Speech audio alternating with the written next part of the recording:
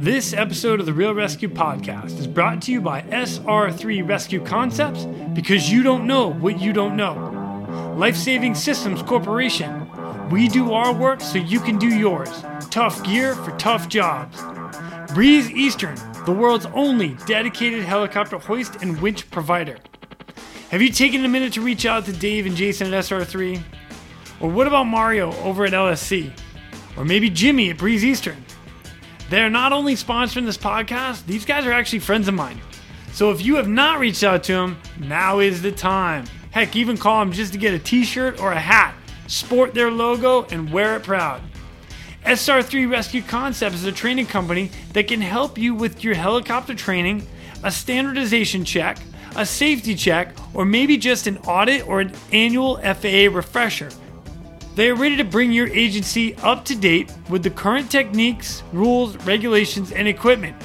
The training staff is awesome. With certified flight instructor pilots and experienced crew members, which I am happy to say that I am a part of, they offer training in rescue, medical, tactical, firefighting, ground operation, and night vision goggle use. SR3 has partnered with Petzl to assist with the personal protective equipment inspection course and the highly specific Lazard, which is used in helicopter cliff and mountain rescue, or like our guys over in Norway who think outside the box, and they used it on a vessel that was pitching and rolling. SR3 Rescue Concepts goes beyond the helicopter world too. They also provide high-angle rescue training and tactical medicine training. Contact them today at sr3rescueconcepts.com and follow them over on Instagram at SR3_rescue. Then we have Life-Saving Systems Corporation. They manufacture the world's toughest helicopter rescue gear. From my favorite harness as a rescueman, the Triton harness, to the rescue baskets and the litters, and of course the most popular hoist in all of helicopters, the D-Lock. The team at LSC cuts, bends, sews, welds, and machines these products into existence every day. As they like to say, we do our work so you can do yours. Tough gear for tough jobs. Check them out today at lifesavingsystems.com and follow them on Instagram at Rescue Gear, at RESQGEAR. And we have Breeze Eastern. Since the very first helicopter rescue in November 1945, Breeze Eastern has designed and manufactured superior rescue hoist solutions. While much of the technology and unique mission requirements have changed over the past 75 years, their commitment to us, the rescuers, and the operators, and those rescued, has not. Contact Breeze Eastern today by visiting them at breeze-eastern.com. That's breeze-eastern.com. Killer time with my next guest. It's great because it's the first time I've been able to get a United States Coast Guard pilot onto the show, so I'm super happy to have that. He's got a bunch of good cases that he talks about and how to get into a little bit of what to do to become a Coast Guard pilot. But even more so, I was so happy that he came on because it was great to recap some of our old stories and some of our time together in Humboldt Bay. So please welcome Mr. Matt Hardgrove. My name is Jason Quinn. I am United States Coast Guard Rescue Swimmer number 500. These are my rescues and rescues from those of us that put our lives on the line every day so others may live. This is the Real Rescue Podcast.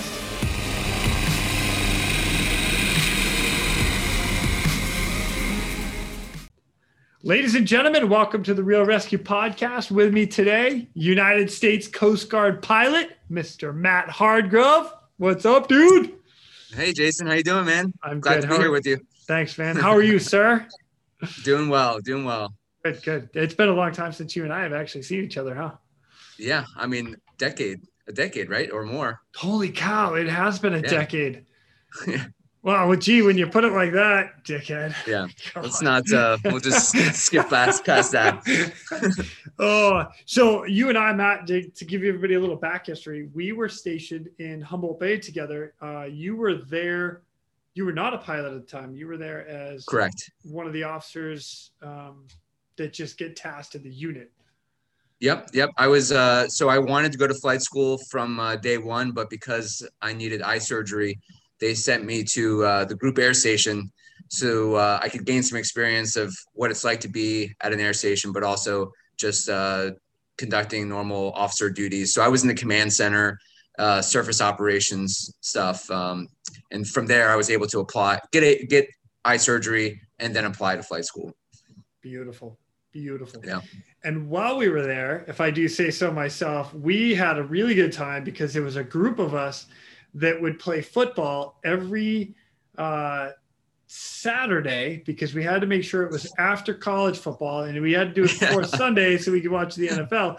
Exactly. And I think we literally got kicked off every field in the entire town because they were like, stop wearing your cleats. And we're like, what are you talking about? We're trying to help the water drain. I mean, there wasn't a lot to do there, I guess. But when we were trying to have some good old fashioned backyard football fun, became kind of difficult. It was awesome. We actually, our last football field that we ended up going to was permission from my kid's school principal. Said, yeah, use the field all you want. It's kind of tore up. Watch out for some of the gopher holes.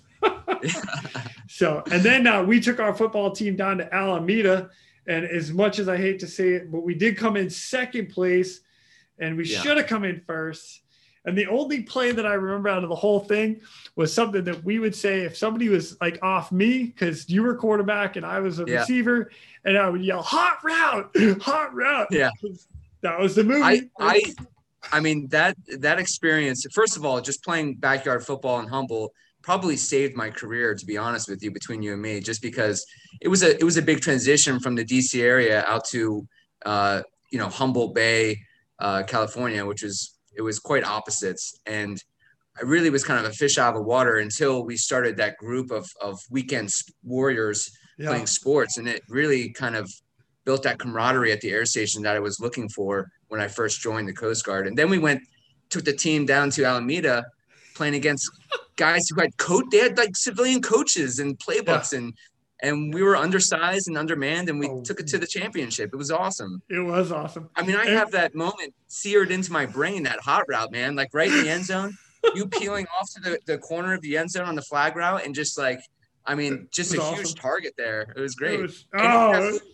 Anything I threw your way, you were coming down with. Yeah. Hands of gold. It was beautiful. Oh, what a good time. Great time. Yeah. I had a blast. That was a great week. Yeah. It was. Gosh.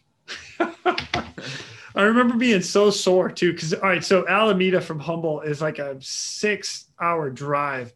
Yeah. And when we were done the next day, because we lost game 2 and had to win our way back to the championship and then beat that team twice. Well, we lost in game 2, but we had to play all the other games. So next thing you know, like I'm sitting in a car with like 4 other dudes. We get home and I can't move for like 3 days because of. Oh yeah. I mean, we were playing both ways, the team we played, if I remember correctly, had like ex-collegiate players who were, offense and a defense. And I mean, they were stacked. So I think 2 of them had college scholarships, and one of them blew out his knee or something. And like, good for him for coming into the Coast Guard, but he's like straight up running back for Division I. They were very good. Oh, so much. We hung in there, though. We hung in there. It was good. We did. And we had a good time. So now, Matt, let me get to you. Can introduce yourself to everybody, kind of tell everybody where you're from and how you got into the Coast Guard.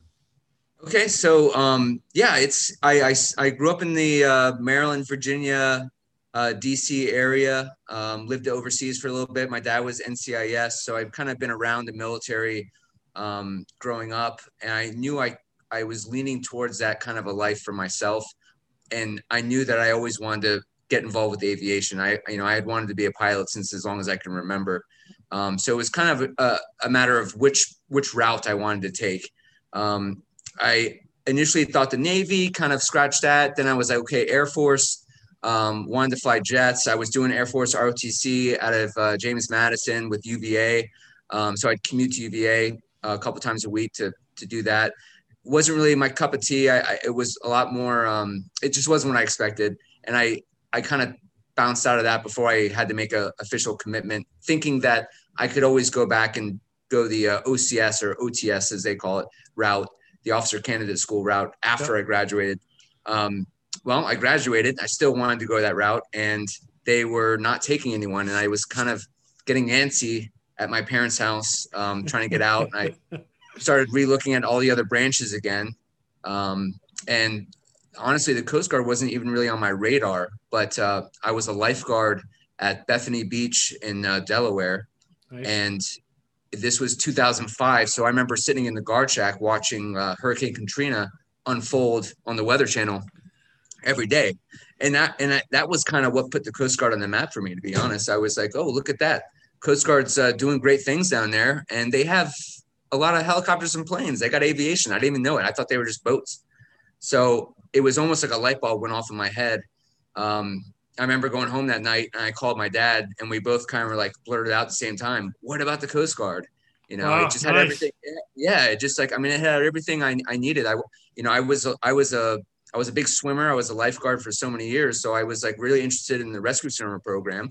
I was an environmental science major, and then it also had the aviation that I wanted. So it kind of had 3 different routes that I could take. So I went to the recruiter like the next day in Southeast DC and, you know, put my application in right then and there.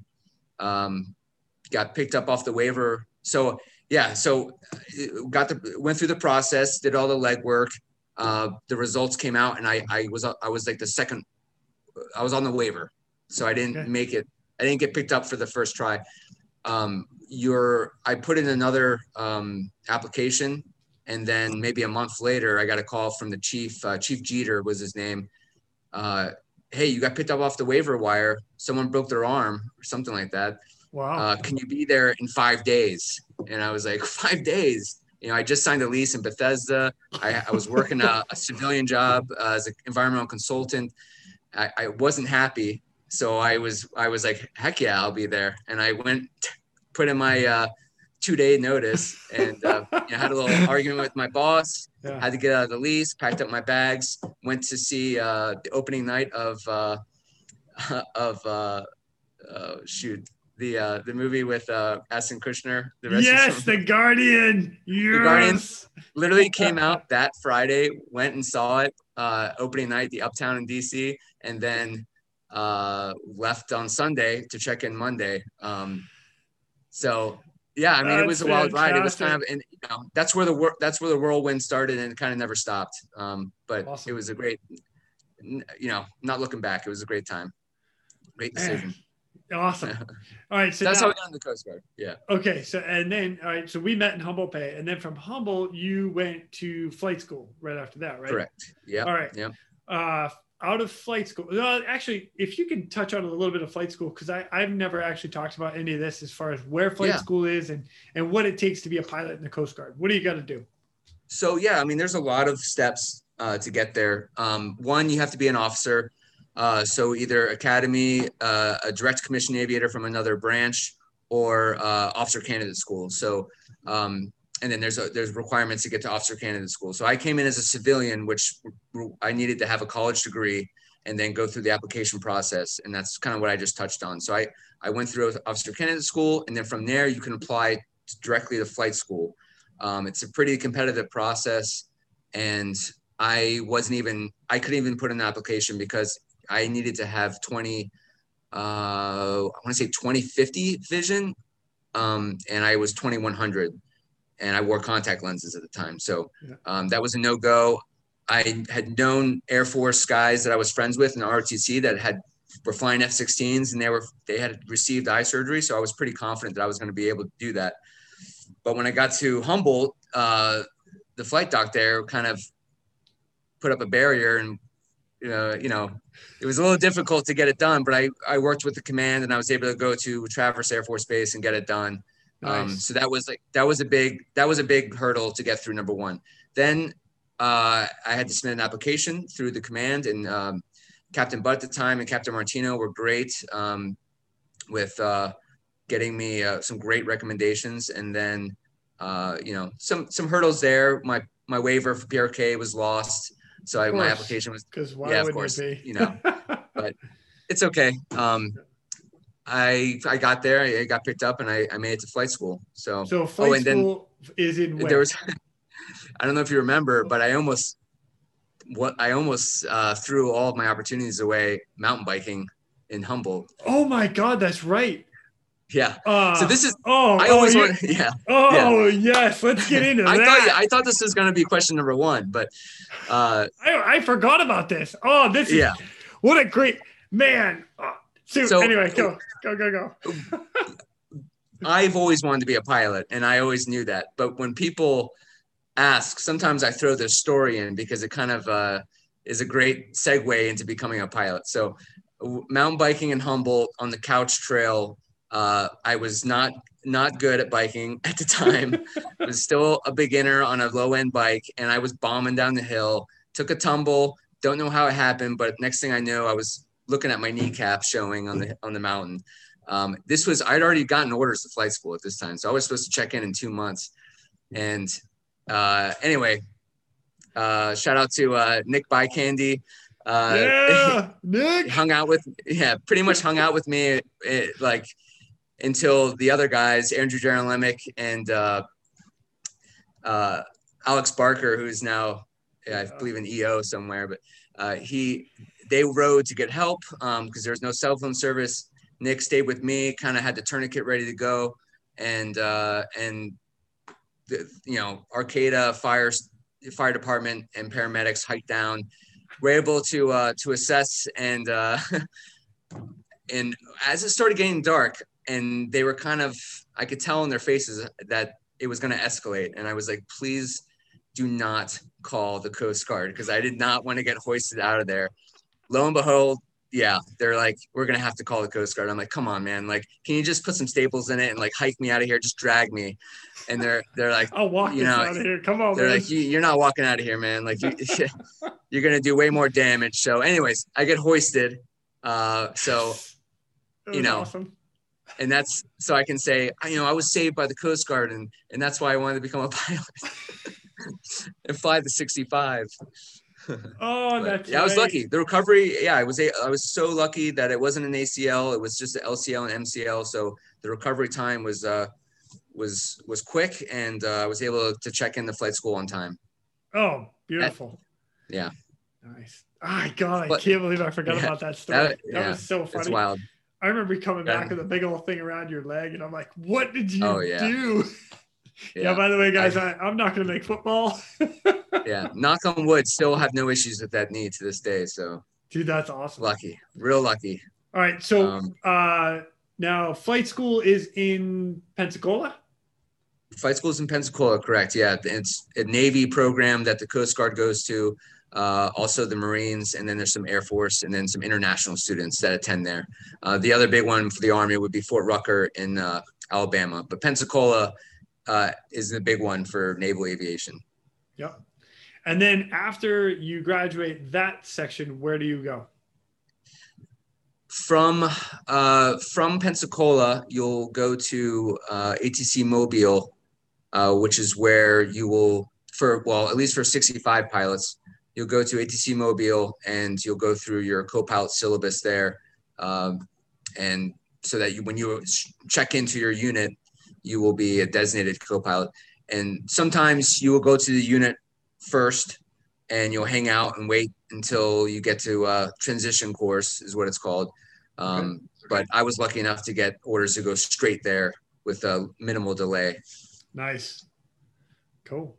Very cool. Now, and everybody that doesn't know, ATTC Mobile is in Alabama, the bottom of Alabama. Mobile, Alabama. Yeah. And when Matt talks about being a training unit, it's a lot of training for even air crew, and like there's a boatload of swimmers there, boatload of hoist operators there, and they're like, one of my buddies, Kurt Rebels, was down there, and he says, next thing you know, you'll be in the water and you got 5 65s lined up, just training. All right, we got short warm-ups today. 1, 2, 3, 4, 5. He's in the same guy in the water. Oh yeah. So it's a factory down there. Yes, it is. Putting out some good products. So from there, you go to your first unit, which is Air Station New Orleans. Nice, good spot. So I imagine that is where you got your very first SAR case. Absolutely, and then some. New Orleans, I mean, I did not want to go to New Orleans. I've been trying to get to Hawaii and not to like out there my whole career, but and I kind of wanted to get away from the Gulf. But I was really lucky to have landed that spot. I ended up making lifelong friends. We pretty much had 6 guys who checked in all within 6 months of each other, and they're still some of my best friends. And then I also met my wife down there, so that was great. I enjoyed my time in New Orleans a lot. Cool. Yeah. So what was your very first case? I may have had a case, like a First Light bogus launch as my first case, but the one that I remember first, and it may have been my actual second case, but it was the 6535. Your first case is a 6535 crash, which is the Coast Guard helicopter that crashed out of Mobile. Yep, that's right. Yeah, we were I was on the Bravo crew, which was the recall crew. So I was at home. I could be recalled from my house. And I remember, talking to my roommates, and they were all like, "Hey, look, there's a couple crews that, they haven't checked in after their training flight in Mobile. Like everyone's a little worried." And I was like, "Oh, they're probably fine. They're probably at Mobile downtown, getting pizza, waiting for the weather to get better." I just was trying to stay optimistic. But then I get the call from the ops end saying you're being recalled for a First Light, and that's when I kind of knew that things were not looking up. So I got real very quick, and I went to work, tried to sleep, but it's tough to sleep when you know what's coming in the morning. Wow. We ended up launching into some pretty crappy weather.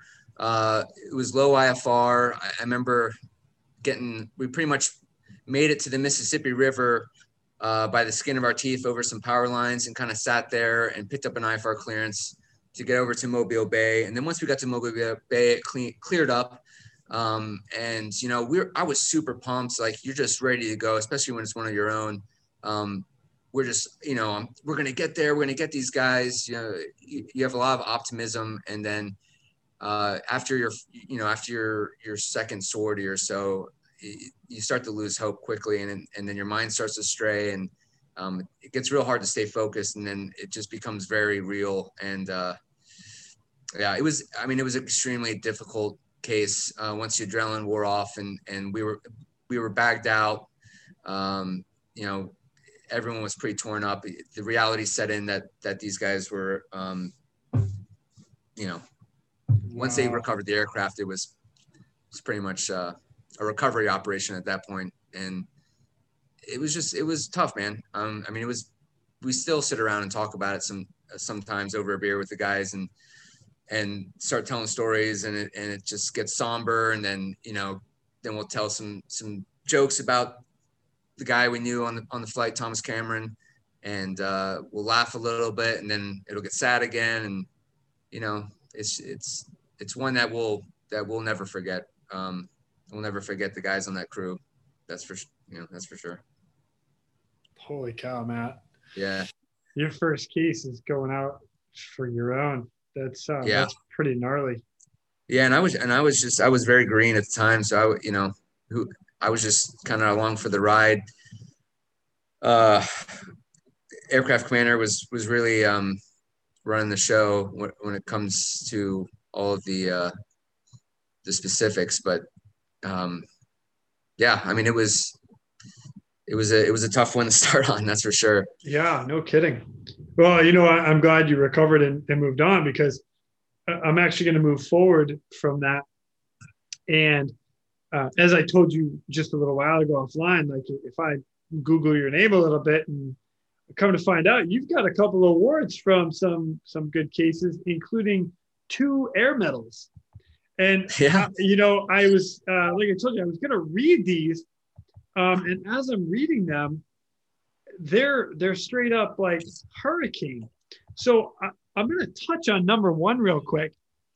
And dude, you're the man, because right here. So a citation to accompany the award of the Air Medal to Lieutenant Matthew G. Hardgrove, United States Coast Guard.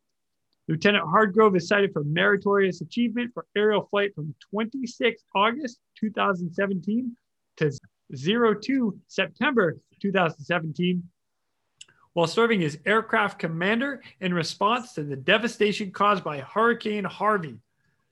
Man, so just the fact that you're in Hurricane Harvey stuff, I mean, I know, like I've already talked to guys about Hurricane Harvey as well as Yeah. Katrina, as well as some of the other ones. But let's start with Harvey and what stands out in your mind from that hurricane?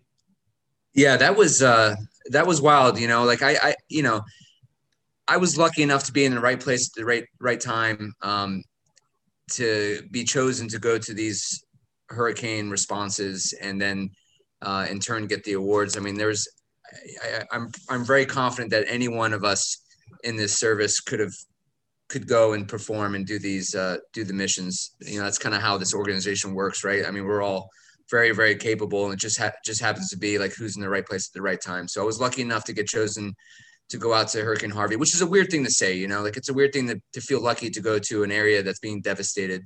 But, that's what we're signing up to do, Right. To respond and help people. And someone's bad day is like one of our greatest achievements. It's kind of a weird concept, but that's kind of how it works, right? Totally agree with you. Yeah, Harvey was nuts. Like I remember getting in there, and getting off the C-130 that transported us from New Orleans, which I had originally come from Puerto Rico, and I was like, it was just nasty out. I was like, wow, I can't believe there's aircraft launching in this. And it was pretty much as soon as we hit the ground, like people were grabbing vests and crews and helicopters and getting ready to launch. So I got off as soon as I got to the op center from the C-130. I pretty much took over the B0 with Brian Mishka, and so we didn't launch right away, but we were going to be the ready crew overnight, and we ended up getting launched for a case, but we had to turn it down because there was some bands coming through that were generating tornadoes and extreme weather, and a couple other aircrafts had to PEL into baseball fields and stuff. So we were like, yeah, we're gonna have to wait for this band to pass. And so it wasn't until the next morning that we actually launched. And I mean, it was definitely wild. Like I remember walking out to the helicopter thinking like, I can't believe we're taking off in this. And there were some moments when the visibility was so bad, you're just looking through your chin bubble, and we were pretty much following the highway systems in Houston. And it was kind of rules of the road. We'd stay on the right side, and then the aircraft coming back would be passing down your left side, and You're just hoping that everyone's following the same rules. I think we were very lucky as an organization to get out of there without any serious mid-air collisions. But thankfully, everything worked out all right, and we were able to do a lot of good stuff. I'll never forget getting into one of the main operating areas, and you looked over and it just looked like something out of a movie where there was just like these hovering alien ships everywhere, and then swimmers just pew, pew, pew, going down all over the place. I mean, I can't even describe it. Like it was wild. And you were just flying around trying to fit in somewhere to pick somebody up. I mean, the whole area was underwater essentially.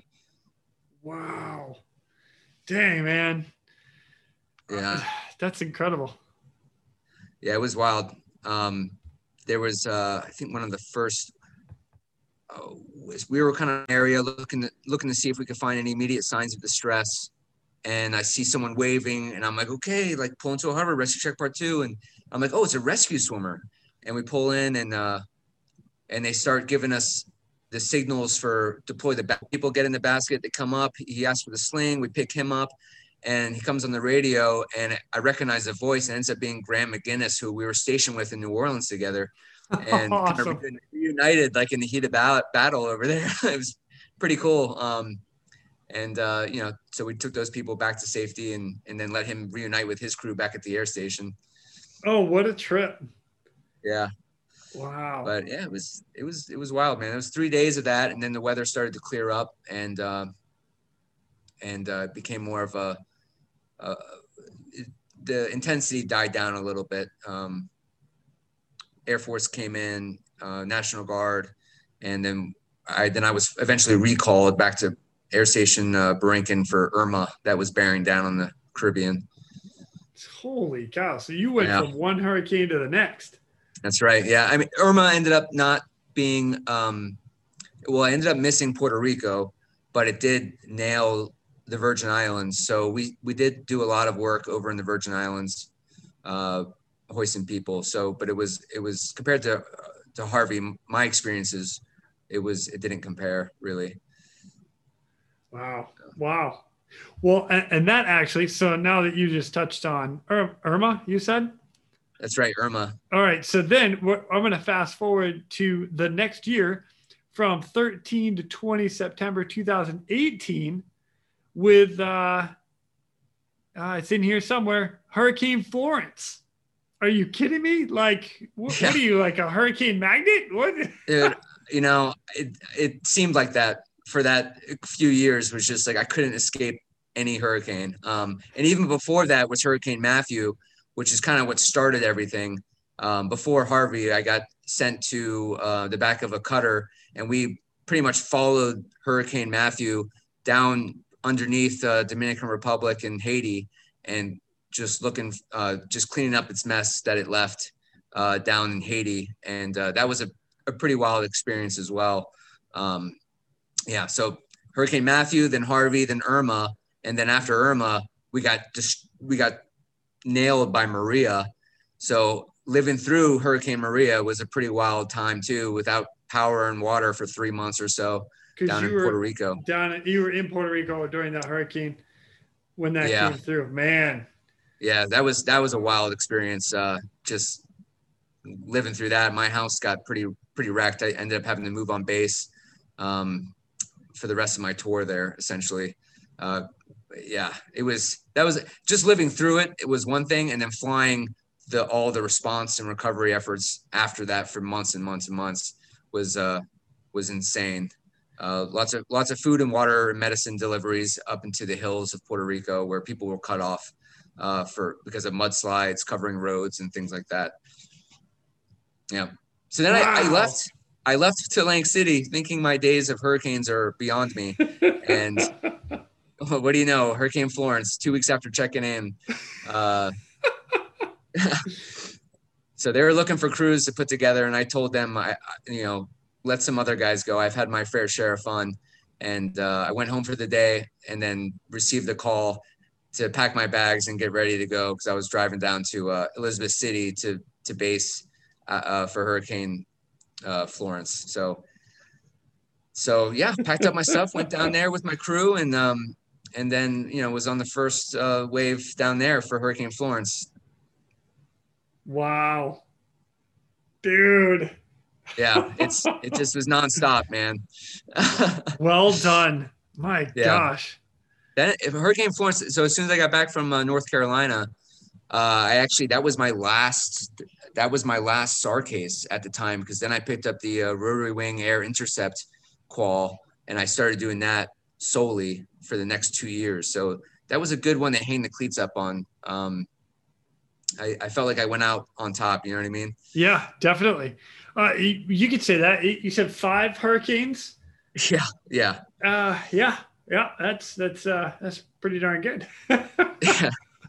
Wow, man. Good for you. Holy cow. Now you're back in SAR again, right? Because you. Yeah. Yep. I just recently got my advanced SAR qual back, and now I'm standing dual qualifications between AI and SAR. So I'm not even sure if you know what AI is. So rotary wing air intercept.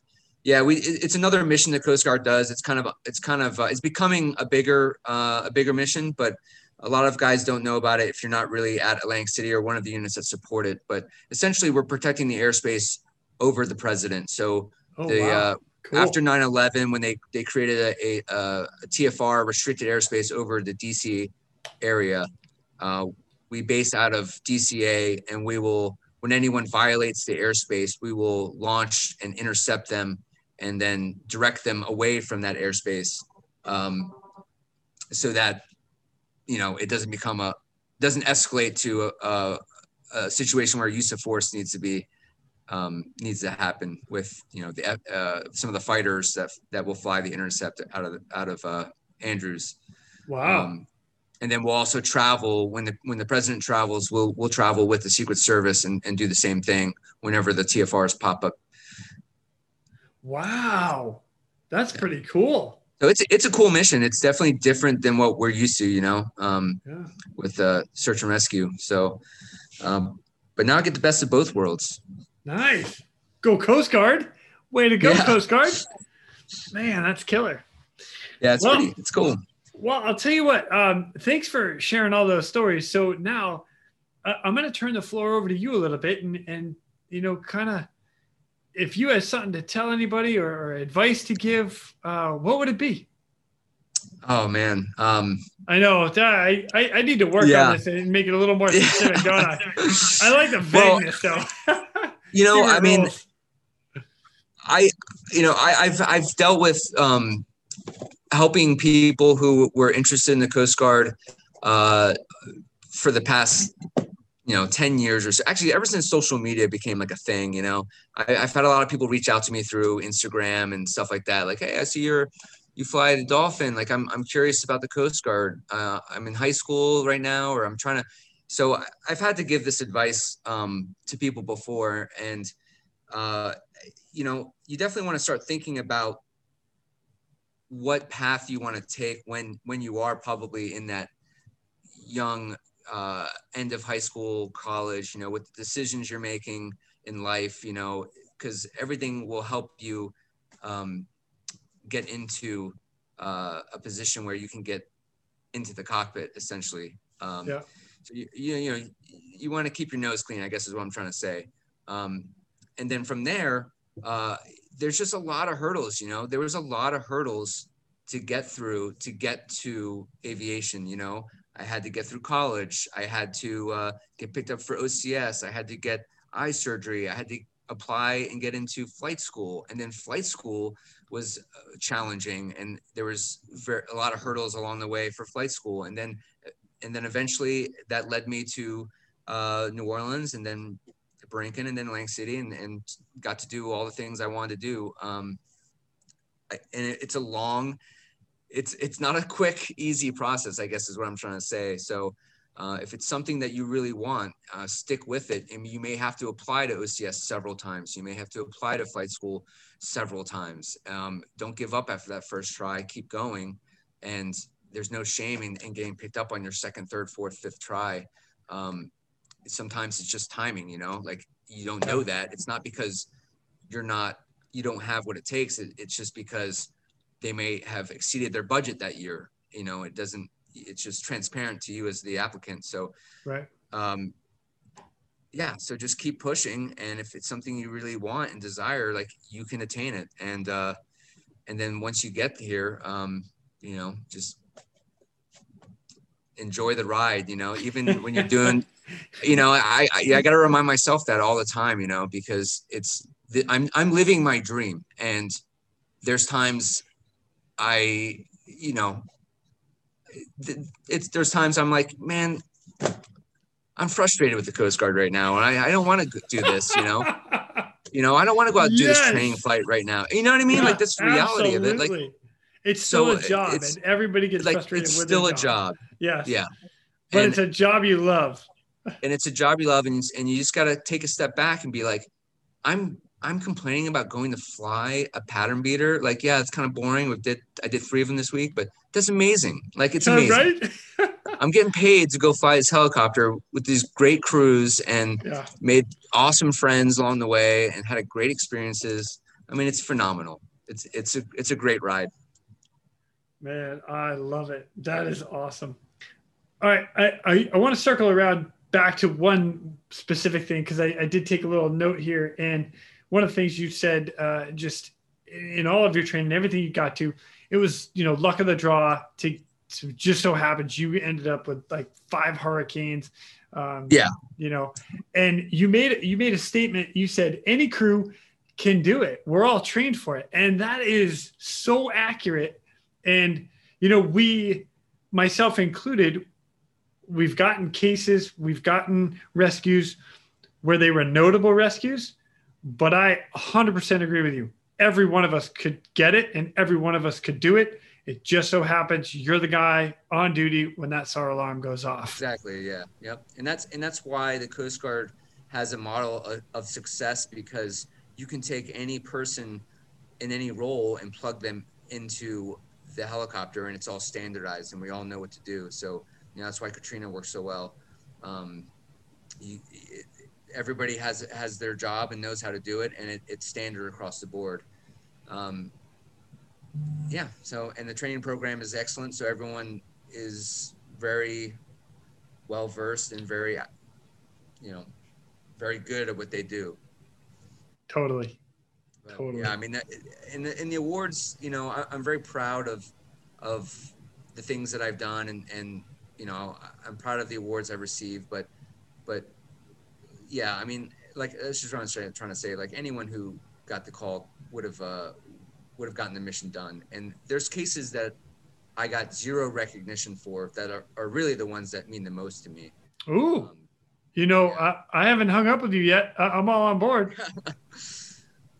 I mean, so like the first case I had in the right seat hoisting. So in the Coast Guard, in the helicopter, the right seat pilot is the pilot in command, and they're the one who is actually on the controls conducting the hoist of the survivor from the water. So my first time sitting in the right seat, I was a co-pilot, and that case was one that I can't forget and will always be with me. And I, we got the swimmer an award, I think, but not the crew.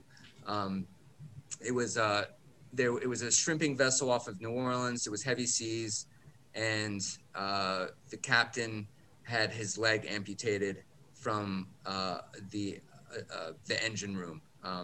Something on the shaft of the engine took his leg clean off. Holy cow! So threading the swimmer through the rigging and getting him packaged up, and then flying away, and then looking down to my left and seeing that stump there. I mean, that was a very rewarding case for me, because he probably wouldn't have made it if we didn't get him and get him to the hospital so that he could live to fish another day. And then the crazy thing is I had an exact same case maybe a year later, and it was my first case as an aircraft commander. Same exact case, shrimp vessel off the coast of New Orleans, captain, leg amputated, and this time it was from the anchor chain, and same swimmer, Nick Litchfield, who's now a pilot. He went to Officer Candidate School. Now he's a pilot, 65 pilot down in Savannah. Great guy. We were together on both of them, collecting limbs, pretty much, essentially. But holy cow! Those are just because of, I think, the circumstance of my first time from the right seat and my first time as an aircraft commander. I mean, those are cases that that really stuck with me. And then, I mean, even recently here, I was surfing and picked up a lady out of the surf. She got caught in a rip current. That was off duty. You know what I mean? This one's just for me. No one saw it. It was just me. But honestly, like I walked away from the beach that day feeling like a damn hero. I mean, that was probably that one hit home pretty good, more so than a lot of the Coast Guard cases I've had. But give me a rundown on that one. So, all right, so lady, I mean, yeah, I mean, it just happened to be right again. Come on. Right place at the right time. I'm all about it. Yeah, right place, right time. The only reason I'm talking about this because I am this one I'm like super proud of, and it's like you should be one that I'm the only one there. No one knows. But I was surfing or trying to surf. I was getting my butt kicked, and it was a little rough out. And it's not Puerto Rico. I'm in a wetsuit, and it's not the crystal clear waters. So I'm out there trying to have a good time, and finally caught one in. It was like it's time to call it a day, and there was a huge rip current right next to me. And as I'm walking out, I see a lady who's kind of like in the water near it. And I was like, oh, I better go tell her to be careful because she's right next to this rip current. And as I'm walking over to her, I see another lady and she's drifting out to sea, like in a river, essentially. Like, I mean, she is a coconut that's 100 yards offshore now and getting further away. And I, it's one of those things. Like, I feel like being in a position of response, a responder, or like, a first responder. Like you're kind of trained, I think, to have a greater situational awareness of things around you, and then to act when those things, when you encounter those things. So, I mean, it was kind of like, I blacked out. I just grabbed my board and I went, it was zero hesitation, grabbed the board, went out, and got to her in the rip current. And she was older. She was overweight. She was probably, she was going underwater and not coming back, and back up as quickly every time. So, I mean, she was definitely, my years of being a beach lifeguard kind of kicked in, and I grabbed her, threw on the board, paddled her in. And it was a good moment on the beach with her and her family. Like, it was a good time.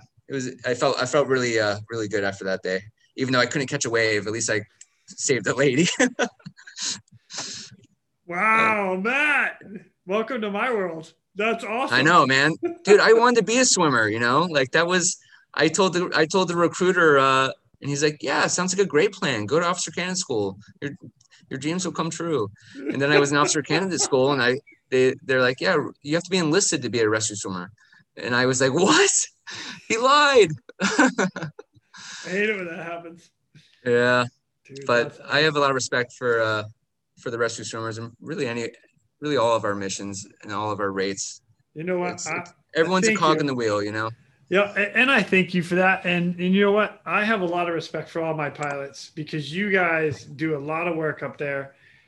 And, you actually just made another comment of, the swimmer got an award for the first amputated leg, and the air crew maybe didn't, or, that is how it goes sometimes. But you guys work your ass off up there. And I know that. And I know that as a hoist operator. I know that as a swimmer. I know that as an air crewman.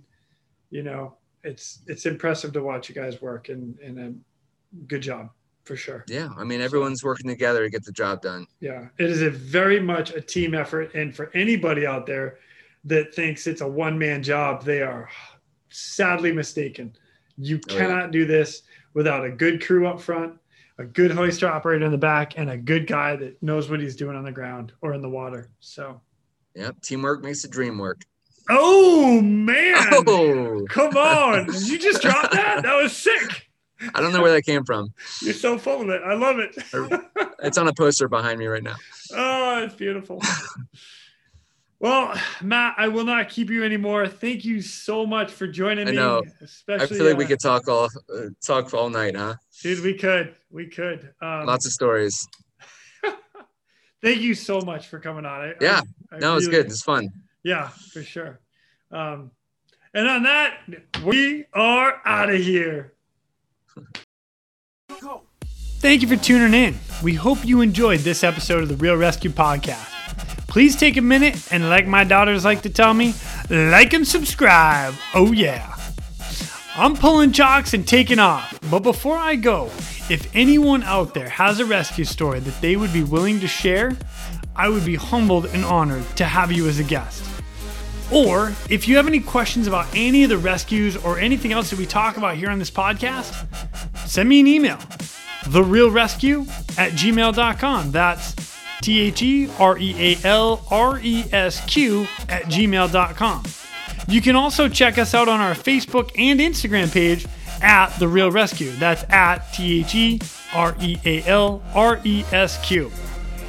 I also want to give a special thank you to all of you staying on the watch today. Always remember that when that SAR alarm goes off, those in distress are praying for a miracle. They are going to get you. Until next time, fly safe and swim hard.